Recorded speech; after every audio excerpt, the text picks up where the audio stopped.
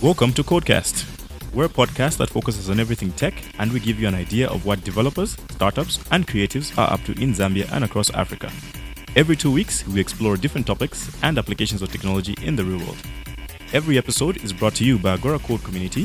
For more information, visit agoracode.community or follow us on Twitter @CodeAgora. Welcome to episode 15 of Codecast. Today's topic, the mobile web versus hybrid apps versus native apps, specifically on Android. Our guest today, Dennis Mwamba. I'm probably butchering his name, but hope you enjoy the show. You're listening to Codecast Zambia, brought to you by Agora Code. We are growing the community of developers across Zambia, one line of code at a time. Visit agoracode.community for more information or like us on Facebook @CodeAgora. We're on Twitter too, @CodeAgora. Hey, this is Dennis. I'm an Android developer and you're listening to Codecast. So, Cynthia's back. Yeah. Welcome back, Cynthia. Where's your enthusiasm? Yay!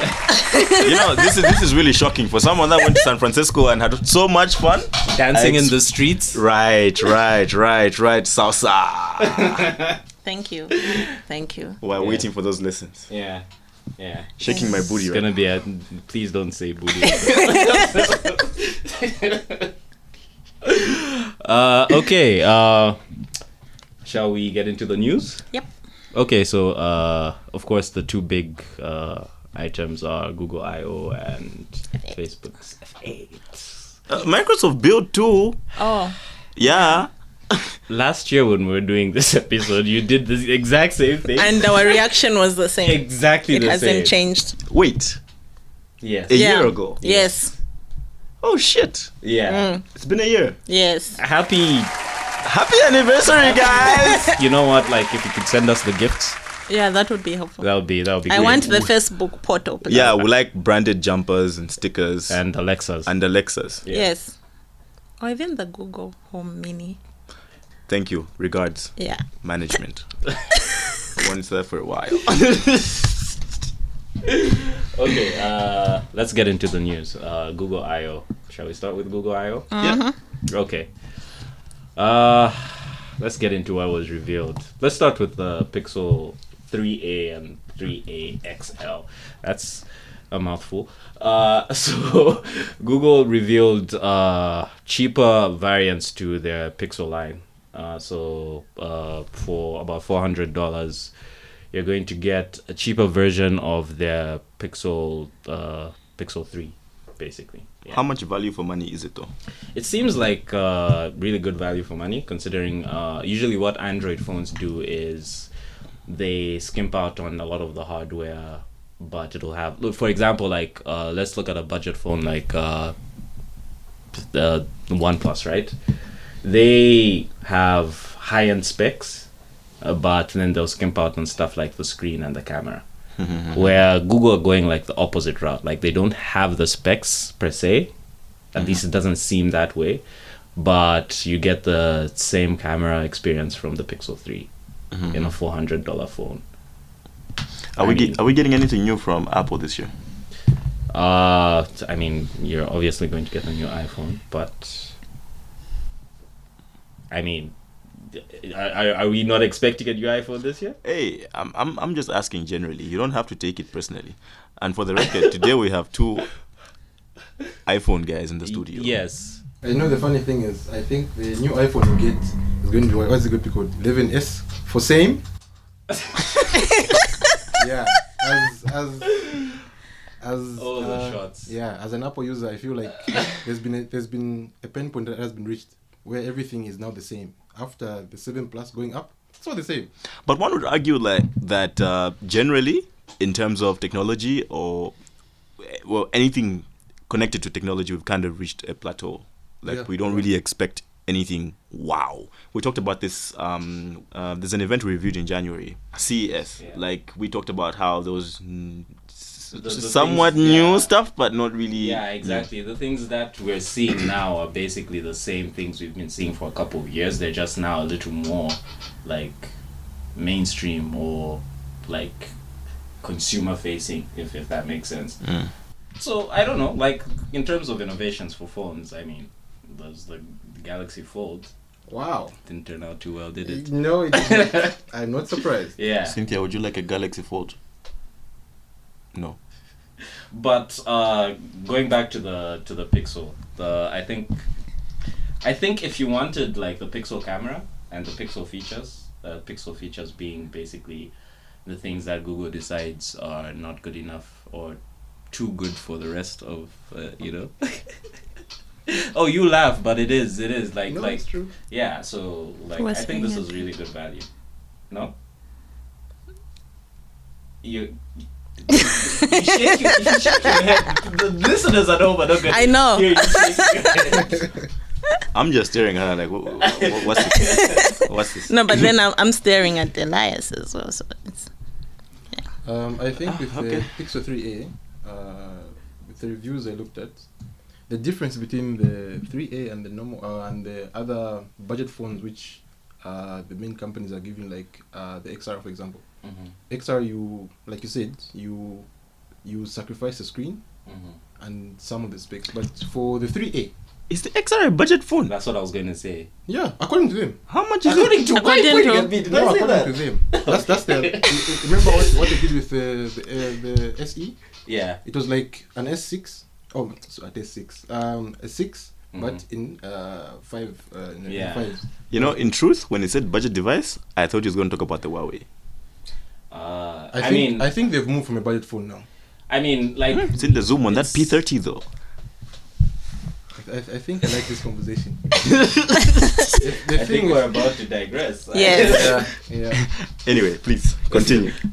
No, I think, yeah, definitely like $400 is considered a budget option. Like, for the iPhone, we can all agree it's not a budget option, right? No, it's not. It's like $700, but Apple will tell you it is, because they've started selling $1,000 phones. But in terms of like the 3A, like being value for the money, like what do you buy a Pixel for? Is the question, right? You want the stock Android experience. Yes. You want the camera, Yes, I want the camera. and you want the perks that Google is going to add on top of the Pixel. So like Quick updates. Yeah. They might as well be instant now. Yeah, exactly. I mean, it's basically like having the Android equivalent of an iPhone. Immediately an update comes out, You have it on your first device. in line. Yeah. So in terms of value, I think this is actually, at this point I would buy this over the actual Pixel. Because why are you buying the actual Pixel over this? It's a good question. I think they've cut into that. But you know one interesting thing I haven't really enjoyed when it comes to stock Android devices or near stock Android devices.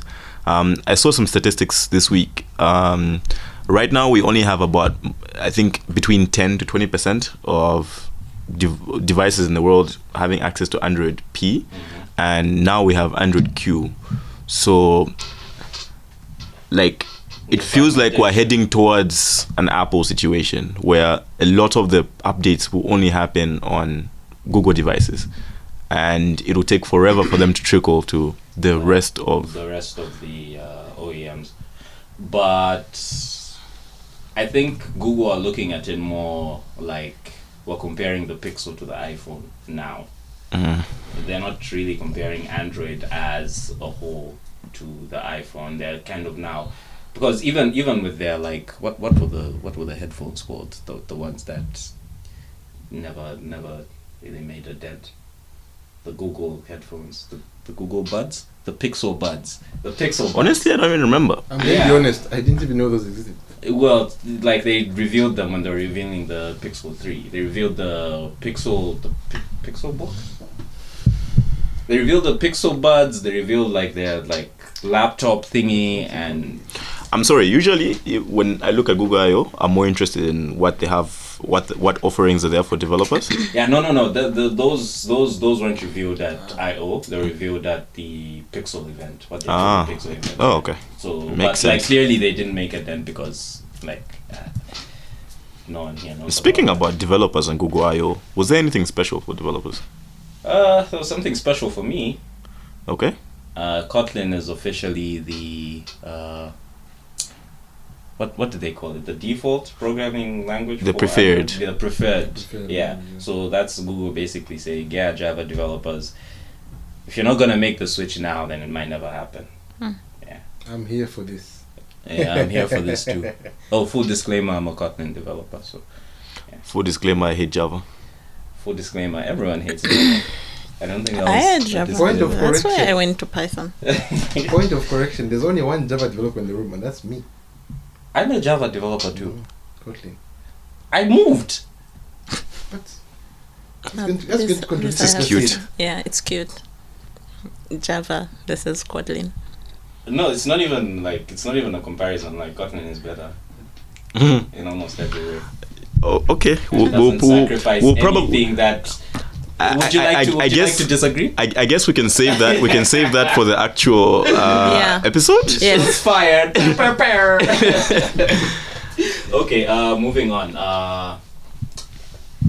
Anyone here remember Nest?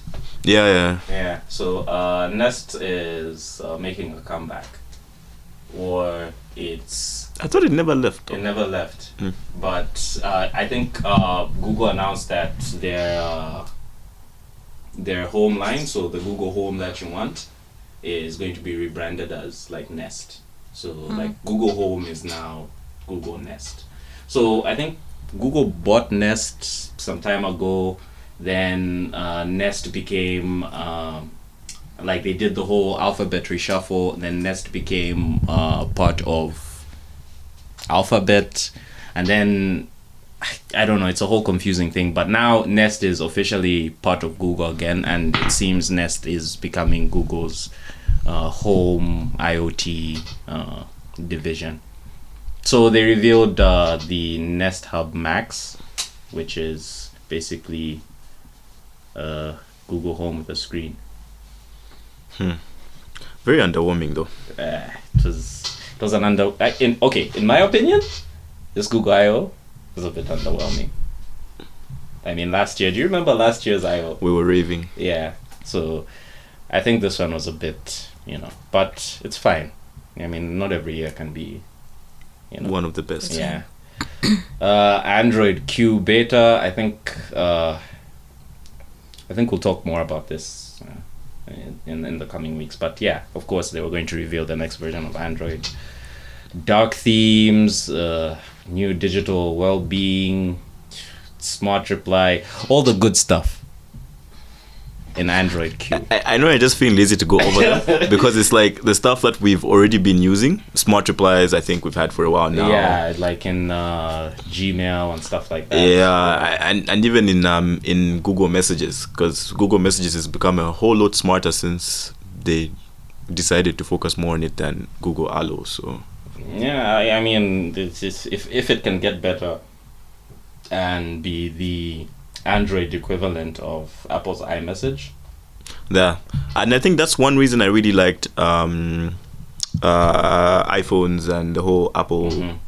Well, that's pretty much the only thing I really enjoyed was iMessage, and I think I'd like that on Android. Definitely, like it's something that I think is overlooked a lot, but it is something that locks you into the ecosystem. Because especially like in the US, maybe Cynthia can speak more to that, but people are like clinging onto their iPhones because of those blue bubbles. And we haven't even gotten into Google Assistant and how fast everyone is claiming, or Google is claiming, it's gonna get.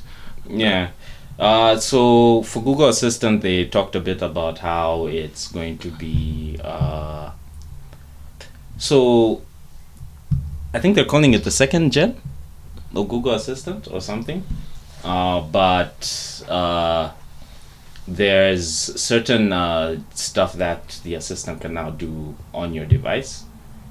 As we all know, like these assistants usually have to like ping a server, do the logic and whatnot, and then come back. But I really want an Android developer's point of view on this. Well, on this one, I think for me, I'm a bit prejudiced to Google Assistant, even though I'm an iOS user, because I've used Siri and Google Assistant. Yeah, you see, it's funny, eh? Yeah, there's a reason. Siri is very bad, in my opinion, because everything That's an understatement. It's terrible. Yeah, because everything you have to do requires internet. But Google Assistant can work offline. Yeah. With Siri, you can't even open your WhatsApp messages. You can't even call someone. If your mobile data is off, that's it. No Siri for you. Siri is Which- unavailable. Yeah. And don't even talk. It will put a message. Yeah. Well, But I I think mean- I can testify to that because when I was traveling, I noticed at some point I did not have internet connection, and the Google Assistant kept on reminding me just by checking my ticket in my email that my flight is at this time. So like there's a lot more options available for offline capabilities, right? Yeah, In the second especially. So I think this was something they talked about when they were talking about the Nest devices, actually, like where when you get home and you say something, I don't know what you say, Google, I'm home. I have no idea. Yeah, but it doesn't like send that information to the server immediately. It does like on. Obviously, there's going to be some communication because like it's all Google data, but a lot more of this stuff, especially when it comes to Nest, is being handled on the device. So someone doesn't have to like worry about are they going to know when I'm home and stuff like that. Yeah. I'm really excited to listen to Cynthia talk about F8. May I start with a disclaimer? I do not work for Facebook again. Yet. Yeah, well, yeah. I hope Facebook will hear this yet. So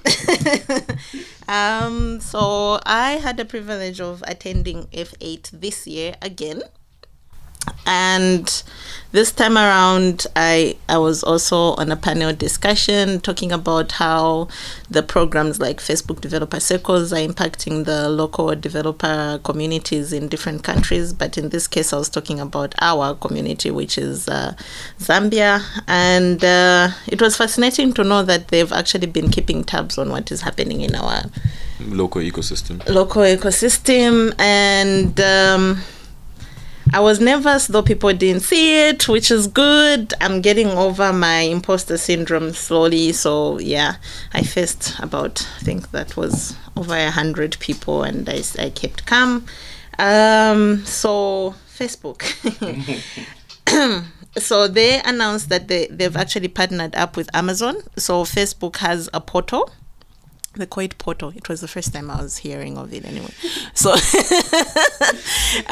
so they are partnering with Alexa to actually have, with Amazon to have Alexa functionalities. Yeah, from Portal. I don't know much about this one because I'm equally new to the Portal thing, but I want the Portal. Yeah, I think they just want to jump into the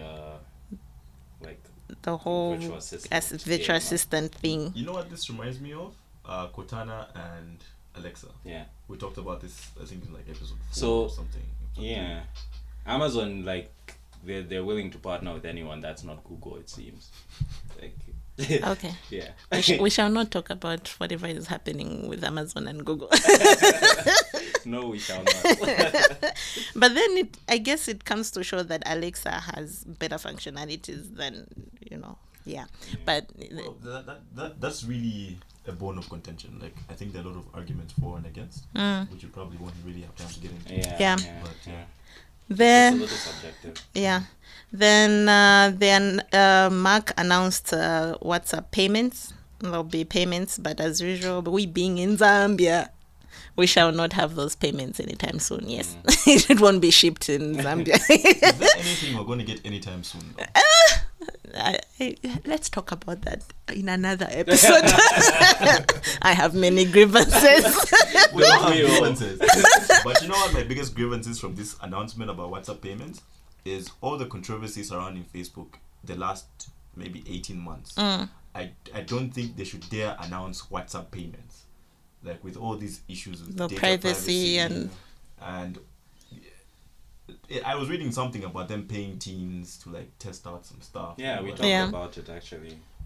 It's not a good look. But I mean, yeah. Then he said privacy is the future. no, that's what Mark said. That's what Mark says. I like how we're just calling him Mark. Yeah. Like he's like an old school friend. Yeah. He might just be, one of those friends we used to hang out with in high school. Yeah. You know, Like, Facebook is a great platform.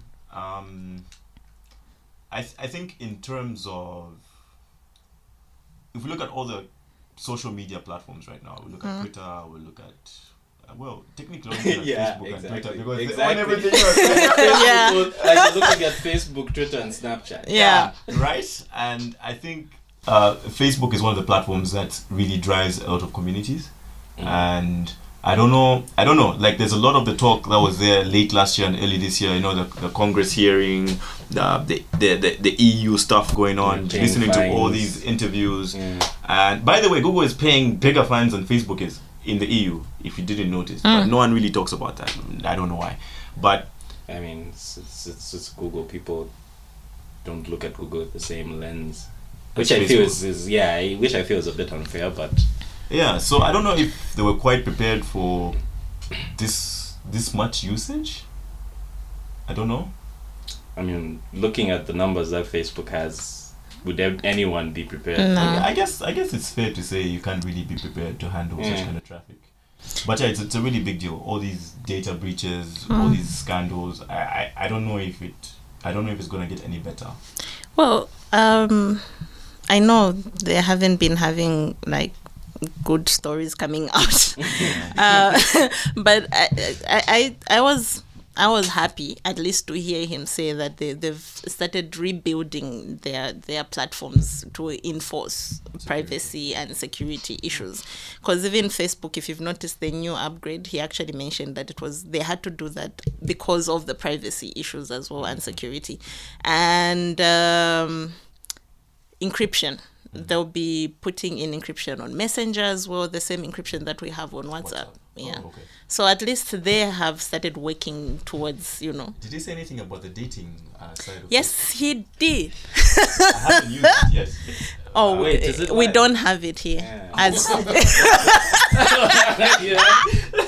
You're shitting me. no. I don't think they know their target market now.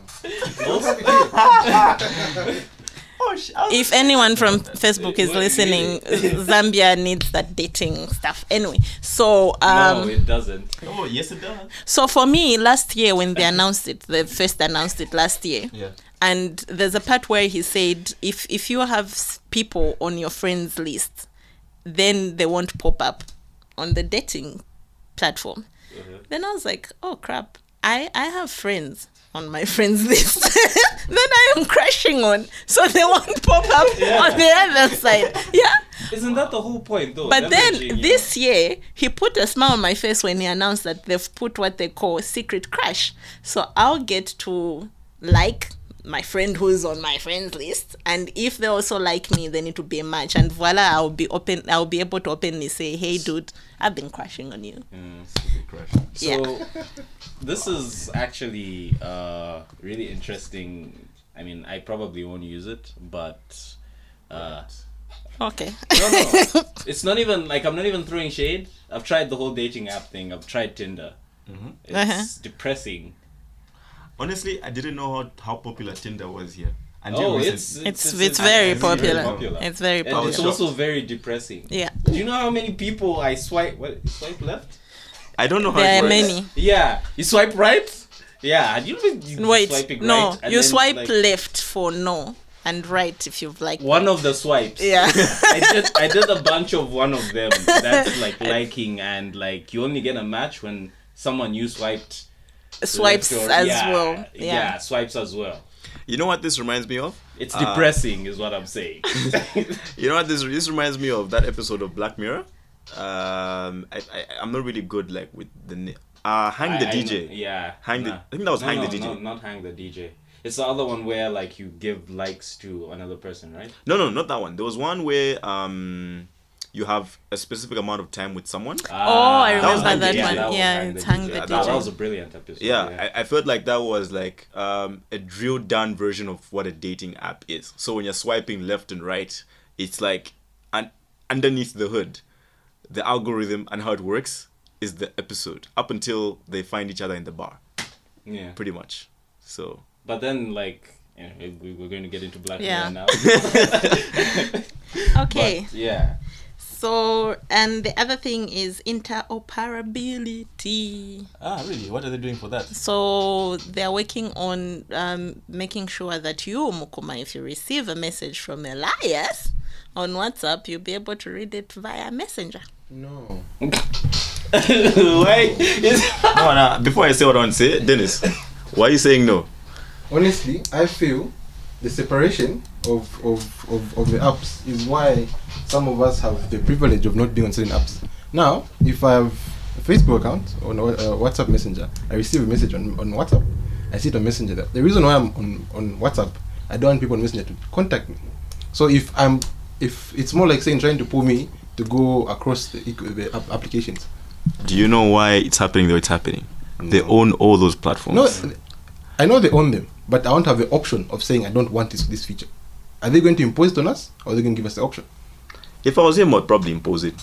I don't really care. I think it's probably like I'm hoping this is how they'll implement it, but it's probably a thing where like in your privacy settings for WhatsApp. You can turn it because on. even right now, like there's things that you can do in WhatsApp that like you can turn off like receiving messages from strangers, right? Like if the number is I noticed that recently. Yeah. So like I'm pretty sure they're going to put things in place to like to his point, like sometimes you're on the one platform, you don't want to be on the other one. So you just want to have one messaging app. You don't want to have to worry about what other apps am I on. If someone wants to contact you, maybe they should do it the old-fashioned way and get your phone number and send you a WhatsApp. Am I right? Yeah. No, for me the thing is I like separation of content. I want to be on WhatsApp only. This is my opinion. I want to be on WhatsApp only. When I go on Facebook, which is rarely, I want to be on Facebook only. Okay. Now if I'm being told there's this here, I'll end up leaving everything and I'll start sending people emails. That's strong. I've done it before. Okay. No, listen, there are options. I like how you said I know there are options. Don't go emails. I feel like we're fighting the inevitable. We are trying to build ecosystems, right? Yeah. We're trying to make sure every kind of system communicates with. There shouldn't be a break. You shouldn't, like, I think we had a conversation about moving data from like iCloud to like a Google Drive storage and vice versa, and now it can get really tricky and difficult. We're heading towards a place where that shouldn't be an issue. Yeah. So you're running away from it now, but eventually it will happen. But again, this is something that the EU are fighting against, right? Yes. Like they're talking about how like it's not. I don't know. Like I don't really know if they're fighting that exactly. I feel like they're just fighting the right to protect the user from, like, you need to be able to make choices. Yeah, it's anti what? Like they're trying to like something to do with competition, like. We'll probably put the name in the description. Yeah, find the name and put it in the description because clearly we don't know what we're talking about. Yeah. And they spoke about the Oculus Rift and Oculus Quest. What's Oculus Quest? I genuinely do not know what Oculus Quest is. That's the $1,000. Because there are 3, right? Yeah. So now there's the Oculus Go, which we got last year. Then now they have the Oculus Rift, which I hear is very good for gaming. Yeah. And then the Oculus Quest, which is almost like Rift, but sort of has... I don't actually quite understand, but apparently it doesn't support so much of gaming, like the heavy stuff. So it's like a lighter version of... A lighter version of Rift. Interesting. And we got the lighter version. Yes, Mark decided to give us the lighter version. That's okay. I wanted the Rift. Probably expensive. I know, but then they gave the lighter version for free. I know, Right. Elias, but still, I wanted the Rift. You know what? I guess this is a really good opportunity. Well, it was a good opportunity. Before I forgot that, React Native is coming to Windows, like officially announced. So like Microsoft is doing this thing where you combine React Native and their platform to like get faster performance for like Windows apps and stuff like that. So you should see a surge in the number of like platforms that you could only access via the web as desktop applications on computer as well. Yeah, the web is actually getting really, really new. They revealed what is it called? This Google thing. Sorry to go back to Google. Duplex. So Google Duplex, you know, that big thing that they showed off last year. Yeah. It's coming to the web. Huh. So like in terms of that, right? You see, I forgot what I'd say. Shit. No, it's fine. No, it's okay. No, don't cry. Anyway, I guess the point is we have, going back to interoperability, or whatever that word is, like, well, you just said it. But it basically means making sure that systems can communicate with each other on whatever platform. Yeah. So it goes back to that. We're trying to create like a seamless experience across all platforms, and this goes back to Microsoft Build's announcement last year regarding you being able to see notifications from your phone and that sort of thing. Yeah, and while we're on the topic of lighter versions of stuff, and the topic for today, right? Stressing the whole Android dev cycle. Then there's a supposed lighter version, hybrid, like mobile app development, and then the lightest version of them all, like mobile web, which is supposed to replace native development of mobile apps, but hasn't really taken off yet. Yeah, I guess. Are we jumping into the topic of the show? I guess we could. Let's jump right in then. So I guess one of the biggest issues with like the mobile web is the fact that when you're on your phone, the convenience of having a native app is when you open that app, you're in that bubble, right? Yeah. On the web, it's not exactly the same. You're on a website. I don't know if that makes sense. It kind of makes sense, but then that's the entire reason why we have progressive web apps now, which have been around for, I think this is the third or fourth year. And I remember the first year they really came out. It was really interesting, and I dove into it for a little bit. I kind of tried to build a couple of stuff here and there, and from the beginning, it kind of felt like trying to make an Android app, but without the stress of using Android Studio, still having the same feel, even though it was much slower, in my opinion, at the time. I haven't really tried it recently, but at the time it was much slower. The Twitter one wasn't that slow, right? Yeah, it was. I think they were kind of on par. The native app and the PWA were somewhat on par. Yeah, and just for context, right? When we talk about native apps and mobile web apps or versions of different apps, there's something that I know is quite popular now with a lot of people. There's Twitter Lite and there's Messenger Lite as well. So this is exactly what we're talking about. If we're talking about a native app, for example, an Android app, it means you went to the Play Store, or we can even include iOS guys. You went to the App Store and you downloaded a Twitter app and you installed it on your device and you started using Twitter.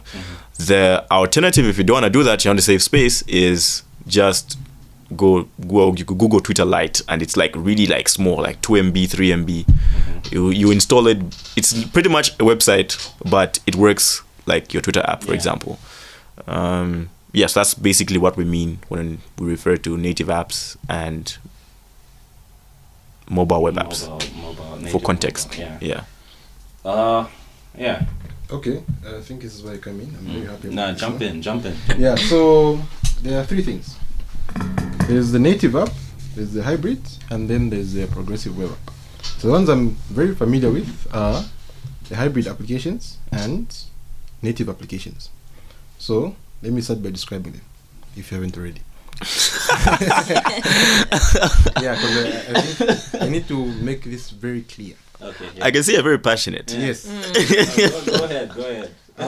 Native applications, you use platform-dependent languages to create those applications, as opposed to hybrid applications where you have the liberty of choosing what language you can use depending on the framework that you choose, because they are certain frameworks like Xamarin, which is a bit old now, even though Microsoft bought it. It was terrible. Yeah, But yeah. they bought it for a lot of money. So that allows you to use C# or F# to make iOS or Android applications. Yeah, I remember that one because the whole point was for you not to develop two separate apps. Yes. Just build one code base and then port to like different. Just different Yeah. devices. So the other one is which I know, is it React Native? Yeah. It's Ionic? It's React Native. No, Yeah, no, there's- you could also use React Yeah. Native to Because build you apps. use React Native. So the thing is, with hybrid applications, it's cost effective in the sense that you don't have to hire developers in different domains to create the same application. Yeah. You make one application. So now, one application which is going to be used on the main platforms. So now with native applications, you go, for example, like Android. Android, you use Kotlin nowadays, which is being promoted. Or you can use Java, which is the Not main so language. promoted. Yeah. no, it's the main language. It's the thing main is, language. The issue that I have It's with not anymore. the issue that I have with Kotlin and Java at the moment is Kotlin is new. So certain errors you're going to find, you might find an error that you find, you have to report it. No, trust But- me, I know all about Exactly. Kotlin and Then today I was the I was lack of resources. I was looking at an article today. Kotlin, in a way, in my opinion, is sort of like a hybrid application. Why am I saying so? Kotlin uses the JVM. Mm-hmm. Now, the JVM only understands one type of code, which is what? Java. Java. Java. That's So- the J. Exactly. So Kotlin is easier to write or to use and is lighter. But the snag comes where when you compile the code, it has to make Java code that to go to the JVM. Yeah. So in essence, I don't know how Google does it now because I've not yet gotten into it because I'm waiting for it to reach a few years. So that when I have problems, because when you're starting a language, there's so many hiccups. The problem is But you have me. exactly. So that's what I'm saying. An error you find, you report it, then to be worked on. Uh-huh. Okay. But if you look at the way Java is been used from 2008 up to now, so it has so much support compared to Kotlin. Okay, no, finish. I'll have something Yes. to say. So the thing with native applications and hybrid applications is it's fun when you say, oh, the hybrid application to run on all platforms, but at what cost? At what cost? Yeah, but what's the real cost? I feel like it's still cheaper. No. It might be cheaper, yes, but it depends on what application you're creating. For example, I'll give an example of Amazon. Amazon is a hybrid application, so it's not native. If you've used it, it's not native. Well, I didn't know that. Yeah, now I didn't know now. that either, but now that you're telling me Yeah. that, I If think you- I can see it. If you notice, every time you open a page, it has to load first before Yeah. it gives you the view. But on a native application, you open it, the icon's already be there. The only thing that's going to load is the content. That's one of them. The second one is Sports Direct. Sports Direct as well is a hybrid application. It's not native. Okay, never use Sports Direct. Yeah, I'm giving an example of domain-specific applications that you can Yeah. use to make hybrid. But then if you go to, for example, let's say Snapchat. Snapchat is an application that uses a lot of hardware resources. Yeah. So for you to make a hybrid application, you have to be using someone else's server to process your request. But the thing is, you have to use a camera. With most hybrid applications, the issue is the APIs that they have. You need to check if they have the API, for example, to access the fingerprint, for example. Yeah. So the issue with that I have with hybrid applications is that they become slower. The reason is there's always an engine above Yeah.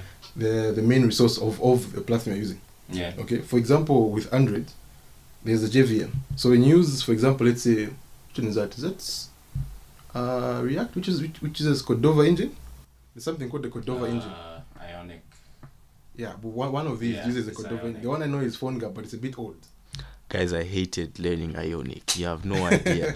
Like it brought convenience, Yeah. Mhm. but there was just a lot of stress. Yeah. Yeah, and the apps actually didn't work really Yeah. well. And I think Ionic's starting to fall off a bit because it uses Angular. Ish, and debugging that was crazy. Ooh. Debugging. Have you can tried imagine. using Ionic? No. Yeah, don't. Don't. So going back to what I was saying, the issue of domain-specific application. So, for example, Snapchat will require you to use the hardware of the phone. So you need to have certain APIs that are native to the phone for your app to work faster. Mhm.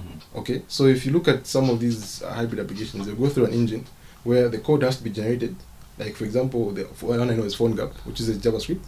So JavaScript will go through the Cordova engine, which will convert that code into Java code, which will go to JVM, then go to the operating system. So already the complexity is making your app slower.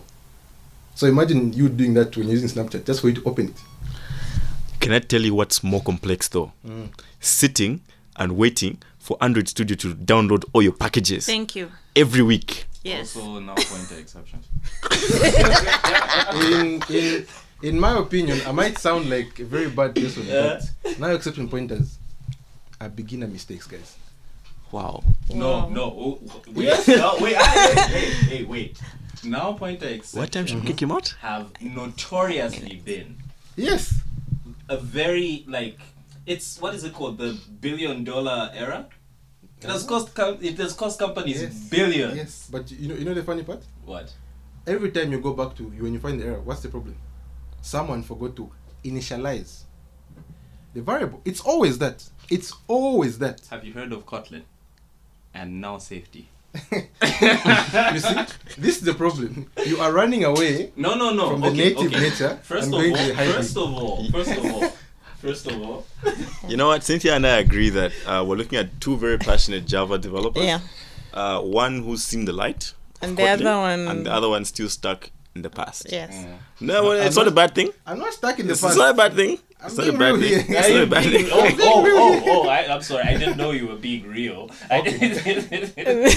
This one is interesting. It's very interesting. It's very different from our usual Apple, Android arguments. Can I just say, I agree that in terms of the stack, like when you're building a native app, maybe you want to go with what do you call it, Java. But you're making it sound like the overhead is like huge. It's not. No. Don't get me wrong. For me, I'm being prejudiced to what I feel is comfortable, because Yeah. the reason I'm giving why most developers are still yet to go on to Kotlin is because it's a new language. Okay, There are can a I? lot of problems you're going to find. One of the things is the major issue when the Notch came out. Most developers couldn't get rid of what do you call this? Make applications that run on a phone like mine and a phone like yours. Why? It's because of the language. Mhm. And most of those managed to do that using what? Java. Yeah. Kotlin has had a lot of issues, but they're fixing it.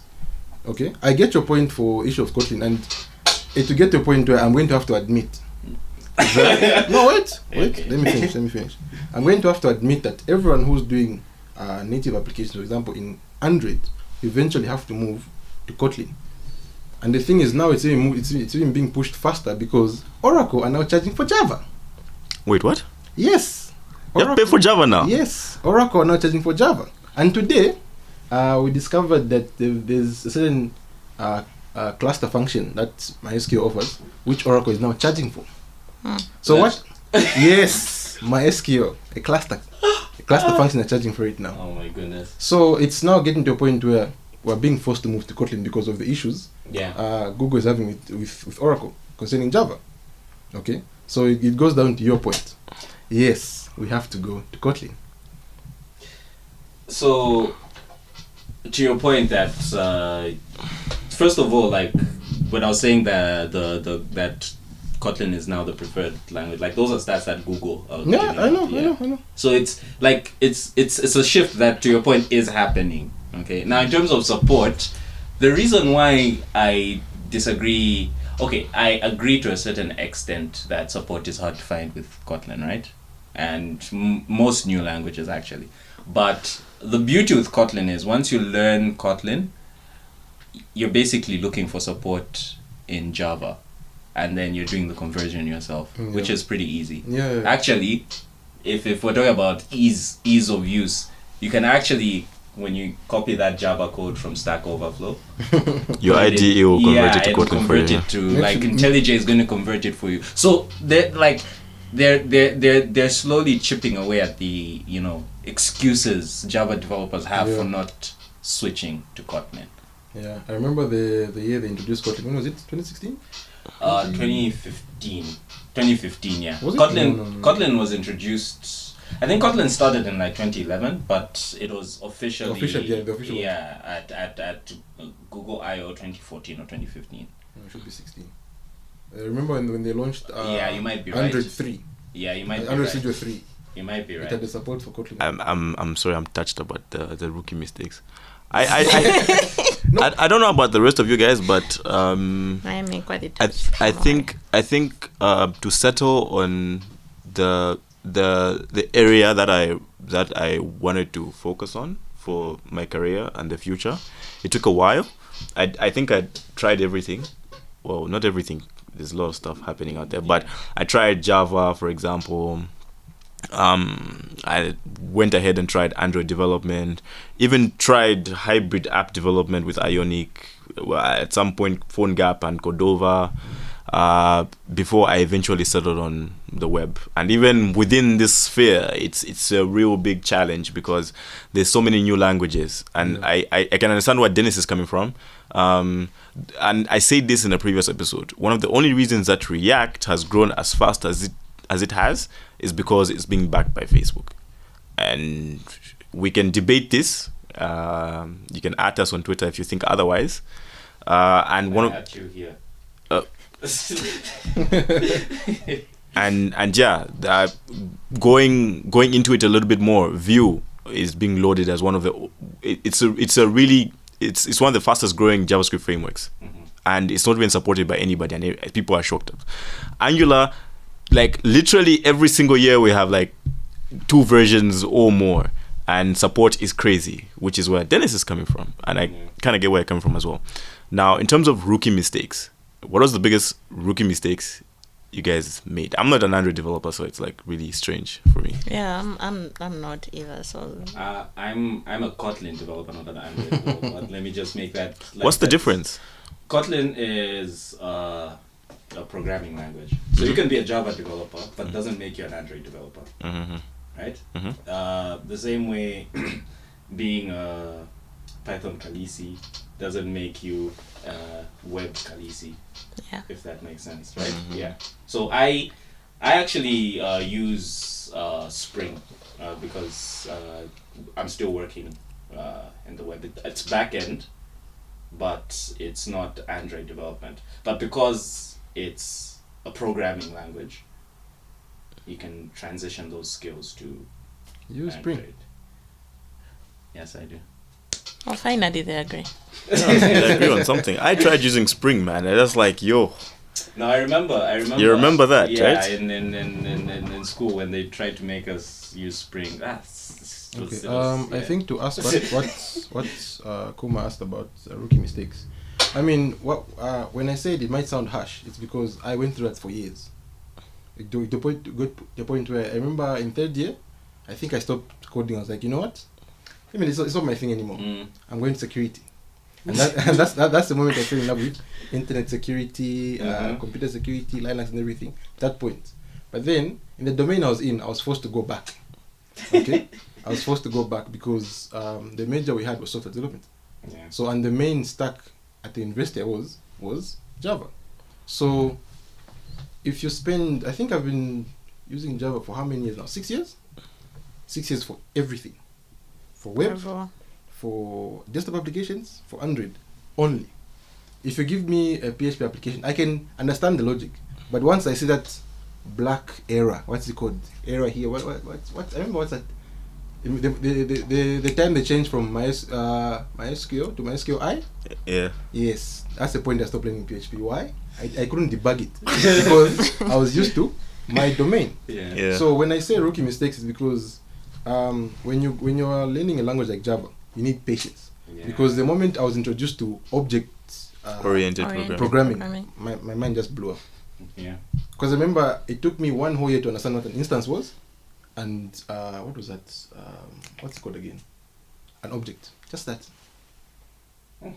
How long did it take you to get constructors? Because Easy, come on, dude. Constructors are easy. But they took me a while to get though. Yeah. No, You see, like- you see, that's the yeah, thing. like- So I found that difficult, and I found some things easy. So in terms of now exception pointers, why Elias is saying Kotlin has that feature is because in Android, when you're developing for Android, when you make a UI in your XML, the moment you misspell just an ID, believe me, you spend the whole day trying to debug your code because you're wondering why it's not building. You forgot a letter. You've written 40 classes, just a letter. It's not like a comma, But the thing is, you won't see it. It don't show you. You have to go through all the code and see it. So that's the other problem. So it comes with the amount of experience that you have and the amount of time you're willing to spend. Because with Kotlin, it's faster, it's quicker, because you have less errors to worry about. Because the moment you meet the now experience point, a lot of people just say it's not for me, and you move. Okay, so for me, I was forced into it, like literally forced. Like, you have no option, because I took Java from second year. Even my final year project was an Android application, and even where I work right now, I'm still doing Java, and it was not my choice. I was forced into it. Okay? What would be your choice if you were given a choice? I'm curious. No, to still be Java. To still be. Why? It's because like my favorite episode on Codecast was Imposter Syndrome. The moment I move into a different language, I'm completely lost. He said his favorite episode on Codecast. Yeah, he made me smile there. Oh, Like, yeah, Okay, like so imposter syndrome. like my current workplace, we have what do you call it? Microservices. I remember it's the scalability episode as well. Yeah. So we have microservices where you have different systems on different languages. Everyone is doing a language they're comfortable with, but at the end goal is the application to work as one. Yeah. Okay, so if you take me to a different system where we're also using Django, I can say it's public anyway. Okay, we're using Django. Okay, if you take me there, believe me, I'm like, where's the semicolon? I can't find it. Now that's what makes me love Python Django. You see? What I the don't have to deal with the semicolon nah. crap? You Nah. should try Kotlin. So I feel like we should set up a Kotlin support group. Yeah. yeah. So I think it comes down to the question that I initially was trying to answer before my passion kicked in, was when you're developing an application, it's up to you to decide what you want to develop. It's very bad to have technical debt, because this organization or this developer is using Java to develop an application, and you throw yourself in there when you know you're going to spend a lot of time on it. You can go to Kotlin.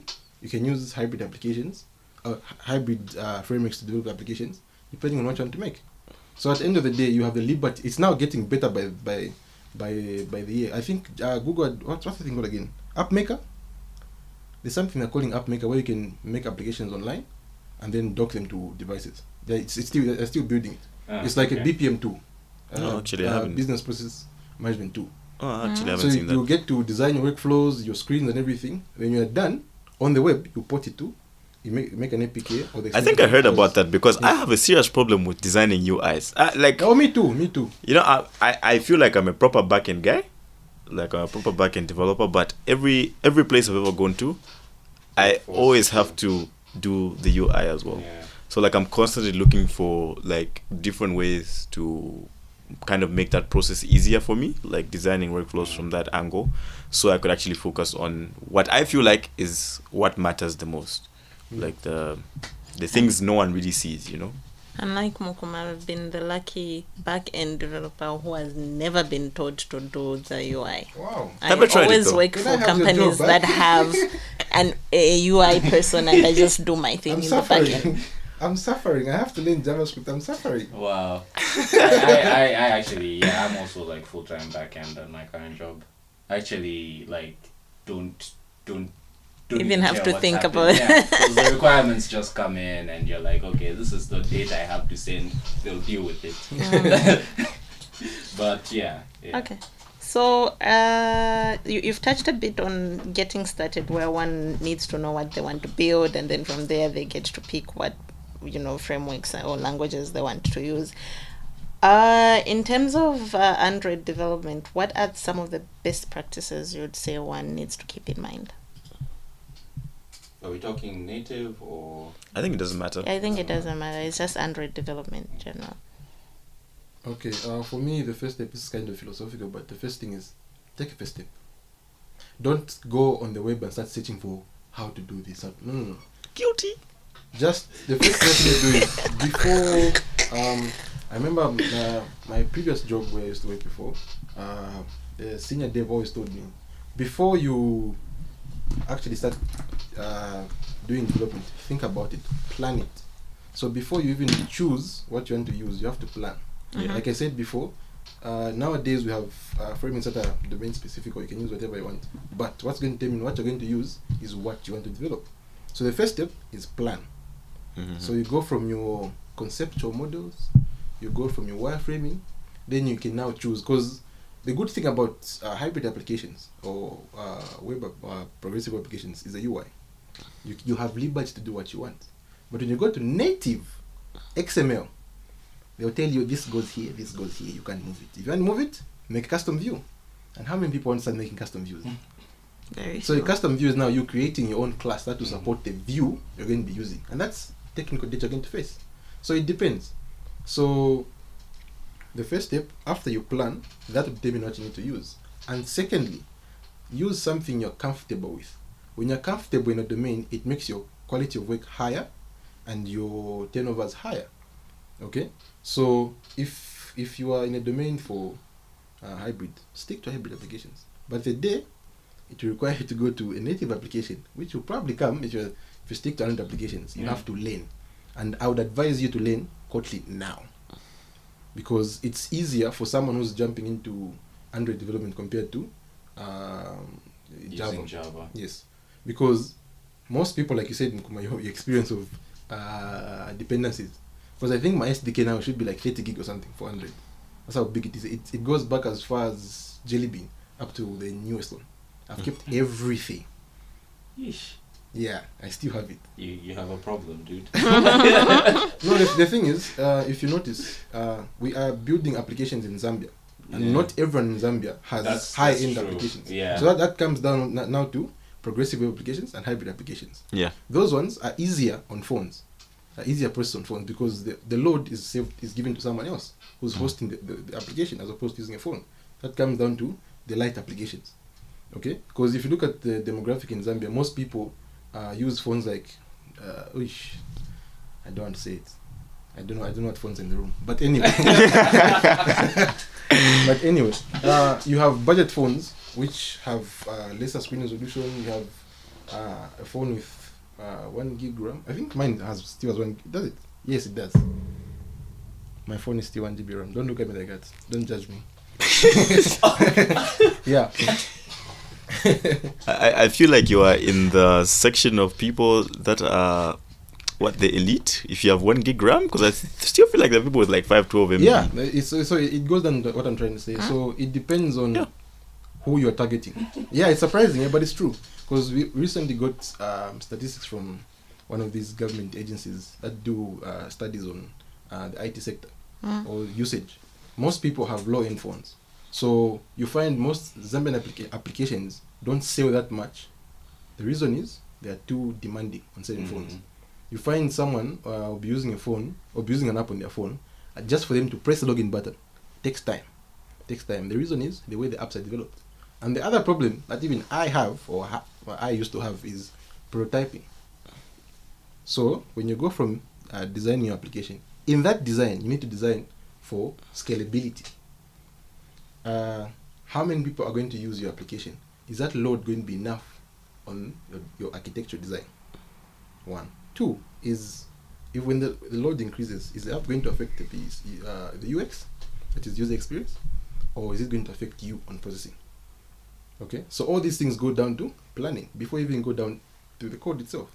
So the moment you plan, I used to be told planning is 60% of development. Coding is like 20. Testing is more. You know, not to play devil's advocate here, but one of the reasons why I never did all that stuff was because you're always thinking about going to market quickly. Yes. And you want to like cut down on certain things that you feel like are not very. I think even testing is kind of one of those things that just gets thrown aside. Sadly, yeah. But to your point, like you really don't understand the need to plan out your. Like this is something that I think we talk about very often, right? The engineering side of software engineering, right? Planning out your application, you only realize that, okay, maybe we should have done more planning when you hit a road or you hit a roadblock, and it's like, if I had started developing in this way, maybe I wouldn't have hit this Yeah. this roadblock. And you've done all this work. Imagine you've been working for 3 months on this thing, and you hit that road, and now you have to backtrack. And then testing is like the other side of that coin, where okay, you've done all your planning, but your app doesn't work, but you don't know it because you didn't test. So and the most it's kind of cliche, but the biggest developer excuse, it worked on my laptop. Oh yeah. It worked on my laptop. all the time. Like I don't know why it's not working. I don't know why it's not working right now. One of the reasons is when most people are working on their laptops, it's localhost, so all the requests are on your app. The moment you move onto a server, you find if you're using a tiered architecture, for example, there's distance, there's latency. So that latency alone affects your processing time. So now when the load increases, latency plus number of requests starts slowing the application. But in your localhost, you won't get that. Wait, so are there like any specific tools? I'm interested in the latency part because I think over the next few months I have to do a lot of stress testing on some of the applications that we have. Because the same thing, servers are at the national data center, the users are all the way across town and in different branches. So we haven't done a lot of TDD. Yeah. So like now is the time when we're trying to like correct all that stuff and kind of like get it figured out. Is there any like tools that you've used to like do the stress testing and so on and so forth?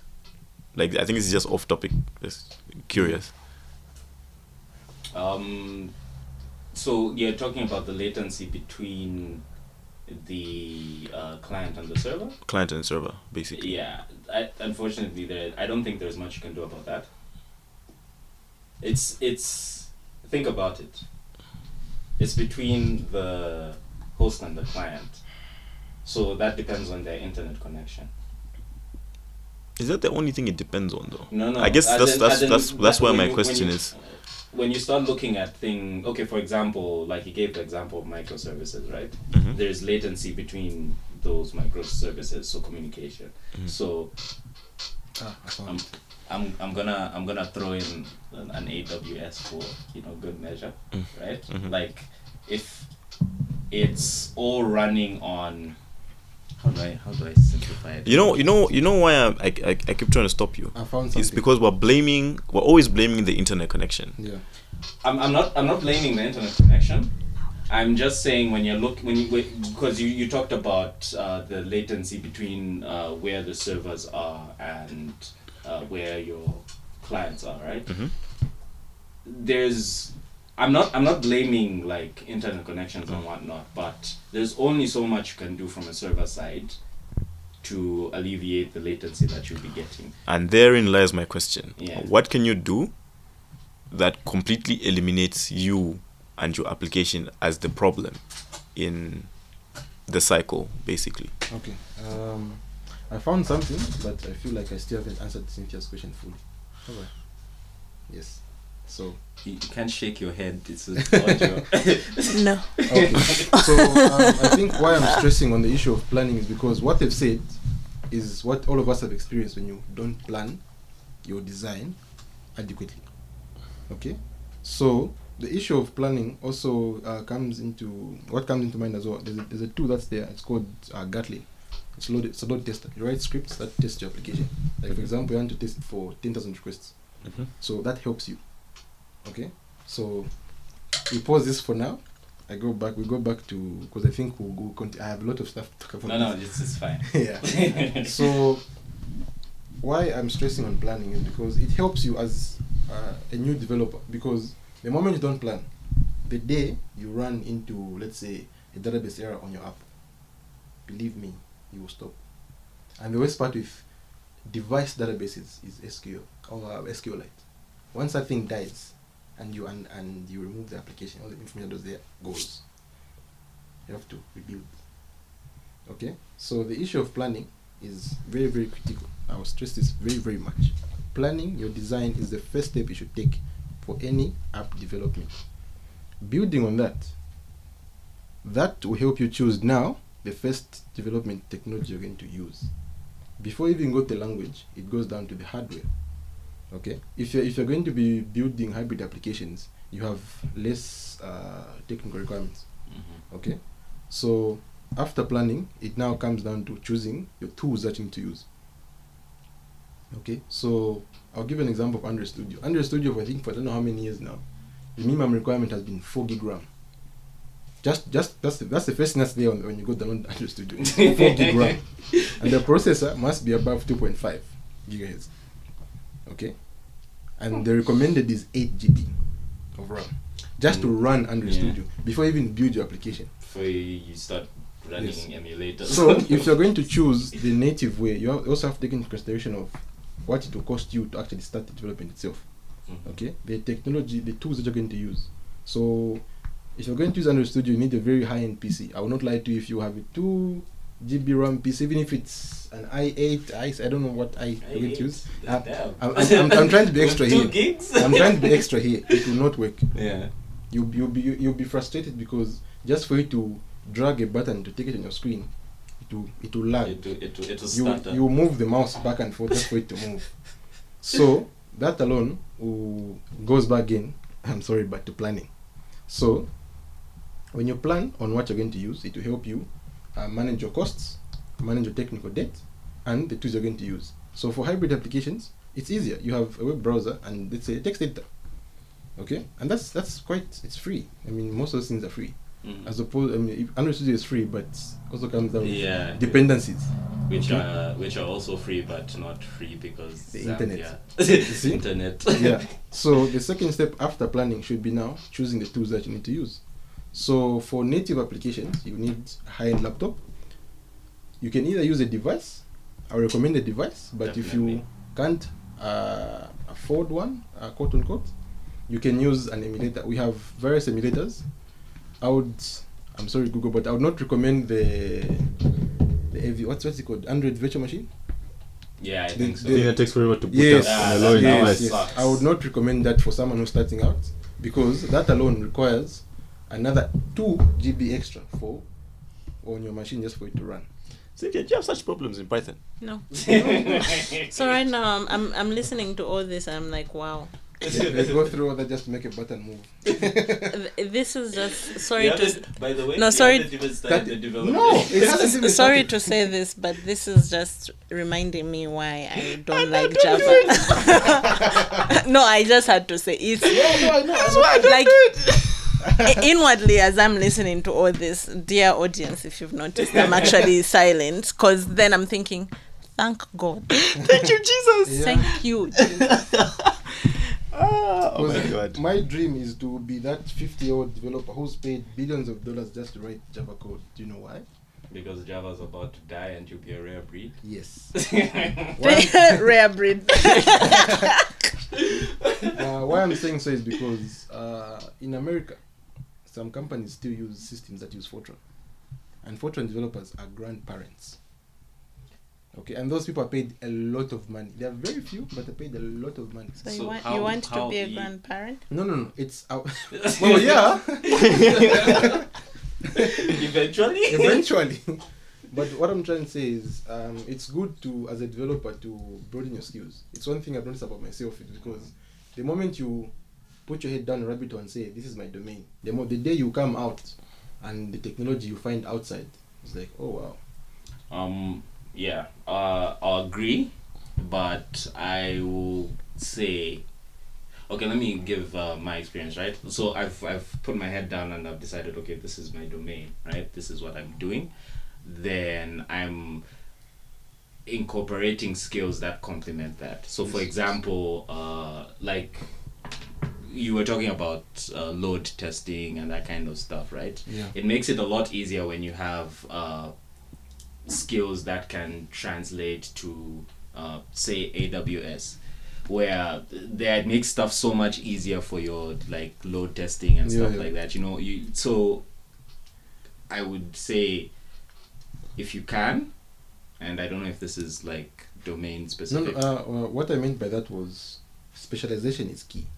For me, I'm an Android developer by not profession but passion. It's something I would do smiling. But if you give me coding in Java, no, Android development. Okay. Yes. Okay. I was just checking. Okay, Android development. And the thing is, the moment I left uni, because my interest in uni when doing down my development life when I started was I loved Android applications. But the moment I was thrown into industry, you find most of the companies, and a disclaimer, I know all of you, most of the companies will hire external developers who will come, and most of them, if not all make hybrid applications because it's easier. Yeah. Okay, it's easier. So now it comes down to, if you're going to be an app developer, make sure you know other frameworks as well in your domain, because you find instances where a client will come to offer a lot of money and be like, I don't want a native application, I want hybrid. Are you going to say no to the money? No. Exactly. So now you have to learn in your domain. Okay, you don't have to cast your net everywhere, because again, I'll make reference to Codecast. A jack of all trades, Master of No, none. no. thank you. So wait, is there a specific difference in the way we deploy native applications, hybrid applications? Okay, definitely I know about mobile web applications. Those are pretty easy. But is there a particular difference? Like, I remember a few weeks ago, and I guess this is what prompted this conversation, was lately, after like all this Facebook drama, like I'm very cautious about like reading descriptions when I see new updates in the Play Store. Like, I want to know what kind of features are being rolled out and so on and so forth. And I noticed on some apps, they don't put any descriptions. Like, Yeah. this is developer did not provide information or A something big like that. organization. Yeah, and that was Instagram, I think, and Messenger that did that. And I was very curious as to what the deployment process is like what kind of standards are set, the differences deploying applications for like Apple's store, App Store, and Google's Play Store, for example. Yeah. In terms of deployment, my experience with Play Store is once you package your application, depending on what framework you're using or language you're using, the only thing the Play Store is interested in is the APK. So they don't care where it's from. All it cares about is the APK. So deployment, whichever platform you're using, will still give you an APK at the end of the day. So the APK now is one which you publish now to the Play Store. So now in terms of updates, some organizations just choose not to put it. Because like today, I was looking at my Twitter update. It said, bugs, not nice, fixes. What is it? I don't know. That's all. That was the description. I didn't update. Why? What's there? Yeah. You see? Actually, Facebook doesn't give No, it on doesn't. iOS, like it doesn't doesn't. give any. It just says something like "Thank you for Yes.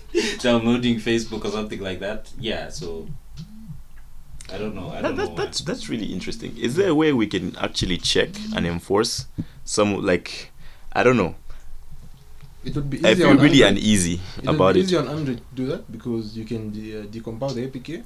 I don't know if that's legal now. I don't know. You can decompile an APK because an APK is basically a glorified zip folder because you can open with WinZip or anything. Just double click and opens and shows you everything that's there. But it depends on how the developer packaged the APK because there's now some, what's the code now?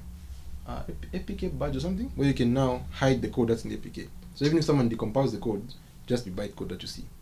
You don't actually see the classes. But a long time ago, you could decompile the Facebook application and see all their classes, the image, everything will be there. Okay? So now in terms of deployment, the good thing about hybrid applications is you deploy once. All the changes, the user will only see when they open the application. They don't have to go and download it. It depends on how you do your architecture in terms of deployment. Because my previous job, what I used to do was you deploy the application once and all the changes are made on the server, and the only thing the user will see is only when they open the application, then the change will be there. Okay, so that also again depends on who you're making it for. Okay, the general public, you can't just make an without informing them. What are you changing? What are you doing? It goes down now to the issue of privacy because what exactly have you done to the app now which I don't know about? Okay, so deployment again also has to be, nowadays privacy is becoming very key. And one other thing developers don't do is the libraries that you use must be documented clearly. Even WhatsApp does that. All the open source applications, if you go to details, something, licenses, they are all there. So when you're using certain libraries, for example, you have to document them exactly and make sure If they're open source, indicate they're open source. If they're not, please acknowledge the owner of the library. Why? Why I'm saying He's looking the way at you're you. looking Yeah. at no. me. Elias, are you a culprit? You don't know what you're talking about. Why I'm saying so is because there are certain times where some people would ignore application if it's not getting amount of traction that they would like. But the moment it becomes big, you can be under a very big lawsuit without you knowing, or because you found code on GitHub and put it in your app and packaged it. So always have to read the license. MIT license is very good. It's like a hybrid of BSD. You can modify it and you can either acknowledge the author or not. But with the GPO license, whatever you use with a library from GPO has to be open source as well. That's why I'll give an example of the Linux on Windows, the subsystem. Why it's open source is because the kernel is under the GPO license, so they can't sell it. Wow. They can never sell it. Is that the whole? Are you sure that's the whole Yes. reason? You can. It's the GPO license has 13 lines. 13 lines is clear. It's quite clear. Anything you use under the GPO license must be open source as well. I think I should read this stuff more. Yeah. There's the Apache license, there's the MIT license, there's the GPO license, there's the BSD, but BSD is quite old. Most people don't use it. There's which other one is there? I'm not sure, but these are the main ones. So every time you're checking for library, it's best you look out for these and read them accordingly because it might affect you in future. Yeah. Talking of libraries, so say I'm a newbie, yeah? How is there any advice you would give on how to select the right libraries? Because sometimes you find you know what type of library you're looking for, but then if you search, you'll find a bunch of them come through. Do you guys have like a really extensive list of packages like we do with like Node or whatever? Or like in Python, we have so many like libraries. we have like countless. Yeah. Yeah. For you to pick one, it's like... Yeah. Now you have drilled down to how many downloads does it have? And the reviews. Yeah, and the- I think the good thing about most of these libraries, the good thing to look out for is, first of all, the license and the last commit on the library. Okay. And does it do what you want? And also, is it well documented? So if you're a newbie, look out for the license, the documentation. And if it's from GitHub, they commit the recent commit. Because you find a library was contributed to 3 years ago. It does what you want, but the day it breaks, who's going to fix it? Okay, so there are certain things that you have to look out for to help you. Because I am having this challenge at the moment. There's a library I want to use, but it's old. It does what I want, but there's it's no old. support. Okay. I just go with the one that has the most downloads. I like his facial expression when he's doing the confession. This is my confession. Wow. Anyway, this can be like a side note. For most, for the listeners who want to try Android development for the first time, I would recommend Android Hive and Simplified Coding. These are the blogs I used to learn my Android coding. It taught me a lot of stuff, and it has sample code which is open source. You can find anything, whatever you search for, just put Android Hive at the end. It will come. Okay, I've noticed you've used the words open source a lot of times. Are you contributing to any open source projects at the moment? At the moment, no. Why? I do not have the time. Okay.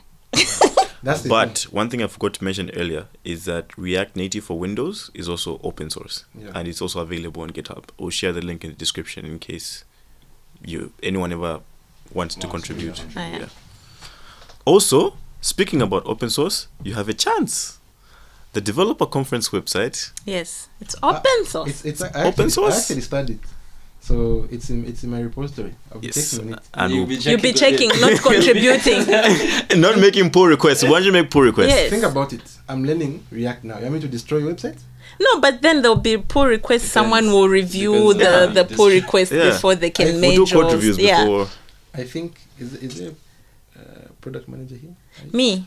That is why I'm saying there will Yes. be You- reviews of the pull requests. You understand how devastating it is on our side when you are butchering someone's code like this is bad. Get over yourself. No, but you will be learning. No, imagine it's Mukuma who's reviewing your pull request. At least you will know that I messed up here. Next time I should not do A, B, C, D. Mukuma, I know. Straight to the point. No, It's helpful. Dennis, I'll still be looking out Wait, for are your you pull saying I request. have no empathy? No. You need to understand one thing. For me, I believe in objectivity, which I think you have. No, thank you. Yes. Why I'm saying so is because when you're doing when you're doing development, regardless of someone's feelings, you need to understand you are there to achieve a goal. You're not there to hurt someone's feelings, but what you say can either build someone or break them. So the way you say it depends. It depends on the kind of person you're talking to. There's negative reinforcement and positive reinforcement. Most of the time, you get it right. I'm doing well. Cynthia. Because Thank for you. me, But other times, he's human too. I don't know, but he's never had an issue with me. Okay. The thing is, if I'm you're going wondering to, how I Maybe we should get like honest let's have the reviews from people. yeah. Now I'm wondering like so if someone is reviewing your code, just make sure what they're saying is not taken to heart per se. If your feelings are hurt, just listen to the criticism they're giving you, not how they're saying it. It's not easy for everyone, but someone like me, I take everything on the chin. You can tell me this is bad, I'll be like, yeah, I know. thank you, Dennis, for saying don't take it personal. So, Dennis, this is my advice. Do not take it personal when either Elias or Mukuma review your pull request. So, I'll be waiting for your pull requests on the DevCon website. Thank you.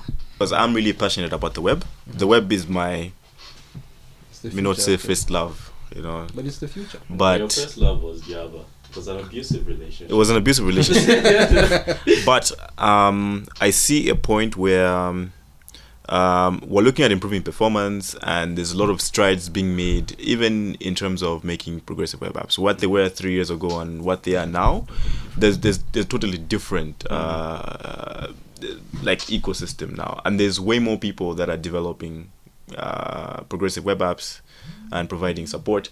That's just basically JavaScript, to be honest. Yeah. So we have so many more JavaScript developers that the ecosystem is improving. We don't subject people To Java. to Java, basically. So we're always looking for easier things to do, and I feel like the future is like we're talking about interoperability before. I personally think it's just a world full of JavaScript. Yeah, JavaScript runs the world. What I'll say about native apps is they're not going anywhere. No, they're not. They're here to stay. Yeah, there's just a perfect example. And you knew I wasn't going to go a whole podcast without talking about gaming, even if it is mobile gaming. But like, you're not going to build. You have to build a game as a native app, or at least a framework. Is Unity a framework? Yeah. Yeah, that will create an instance that is meant for a specific platform. Yeah, and I guess it goes back to what Dennis said. It depends what you're building the app for. Exactly. There's apps that are really focused on utilizing hardware, and I think even one of the reasons we use Java in the first place is for developing desktop apps is the ability to take advantage of hardware. If I'm not mistaken, right? Yeah, even what do you call this? Platform dependence. Yeah, Platform independence. Platform independence, right? So it's similar to the same thing. Yeah. There's always something for a particular purpose. For me, I just prefer building stuff for the web and making sure users who are on mobile don't have to go to the Play Store and download a native app to use my platform. Yeah. So there'll always be that. So the other thing would be, how do we make money? How do we make money? It's a very good question. Yeah. Would you like to answer it? I feel like that's one of the things you have said. No, it's before someone gets to appreciate what they're doing, they have to know the bad side of it, which is, getting started. So just can't be thinking of, make money. You have to know what you have to go through to actually get what you want. Okay. So in is it Southern Africa or is it just Zambia? Southern Africa, you can't sell your apps on the Play Store. No, you can't now. You can in You Zambia can now. now, Yeah. yeah. Oh wow, Yeah. I didn't think of that. And the one that's making more money, apparently it's a game. It- Last time I checked. by a Zambian guy, whoever, I don't know it is.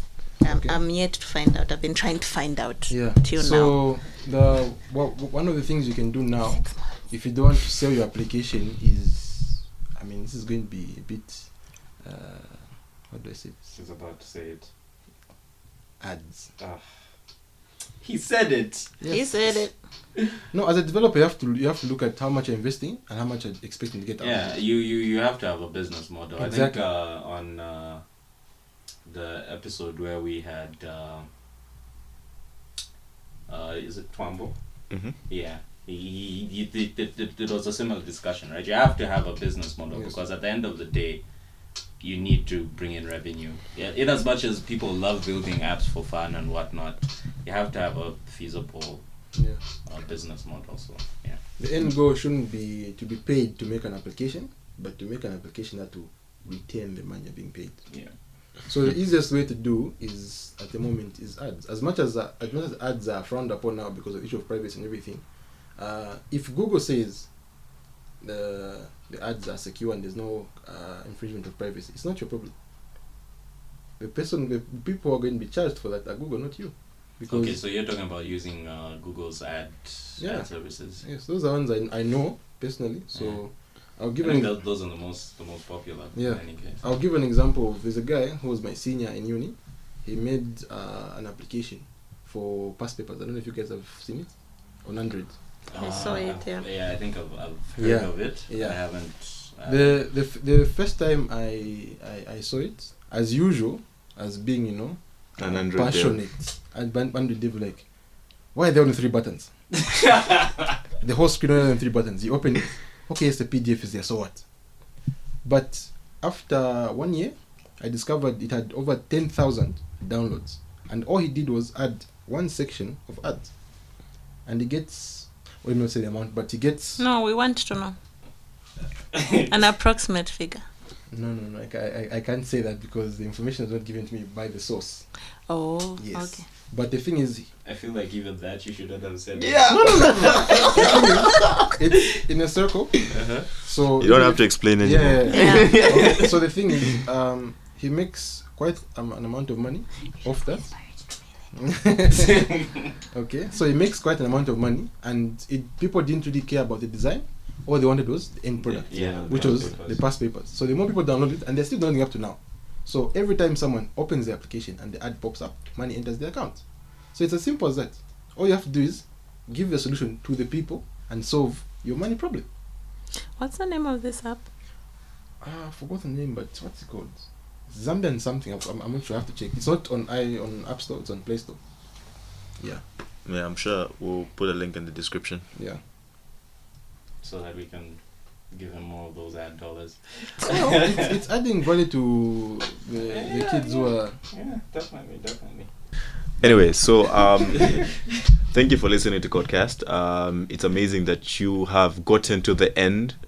Yeah, we're fun to listen to. It's one of those days, guys. It's So if you want to tweet us or get in touch with us, we are at Code Agora on Twitter, Codecast Zambia on Facebook, we're on Instagram, Codecast ZM.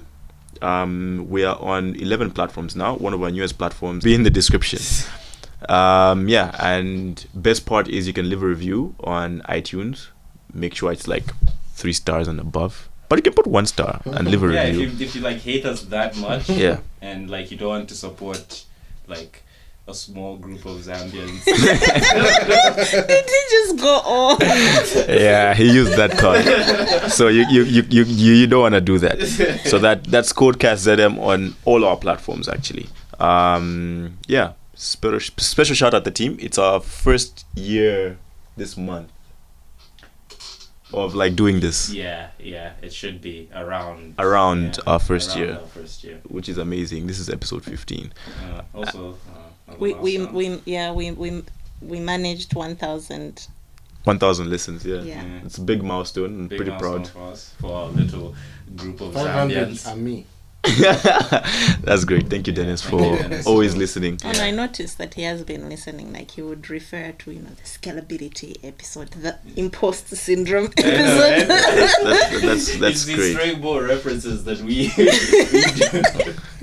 So yeah, thank you for listening. Keep listening. Keep throwing in that feedback. We have a survey on our Twitter pinned tweet.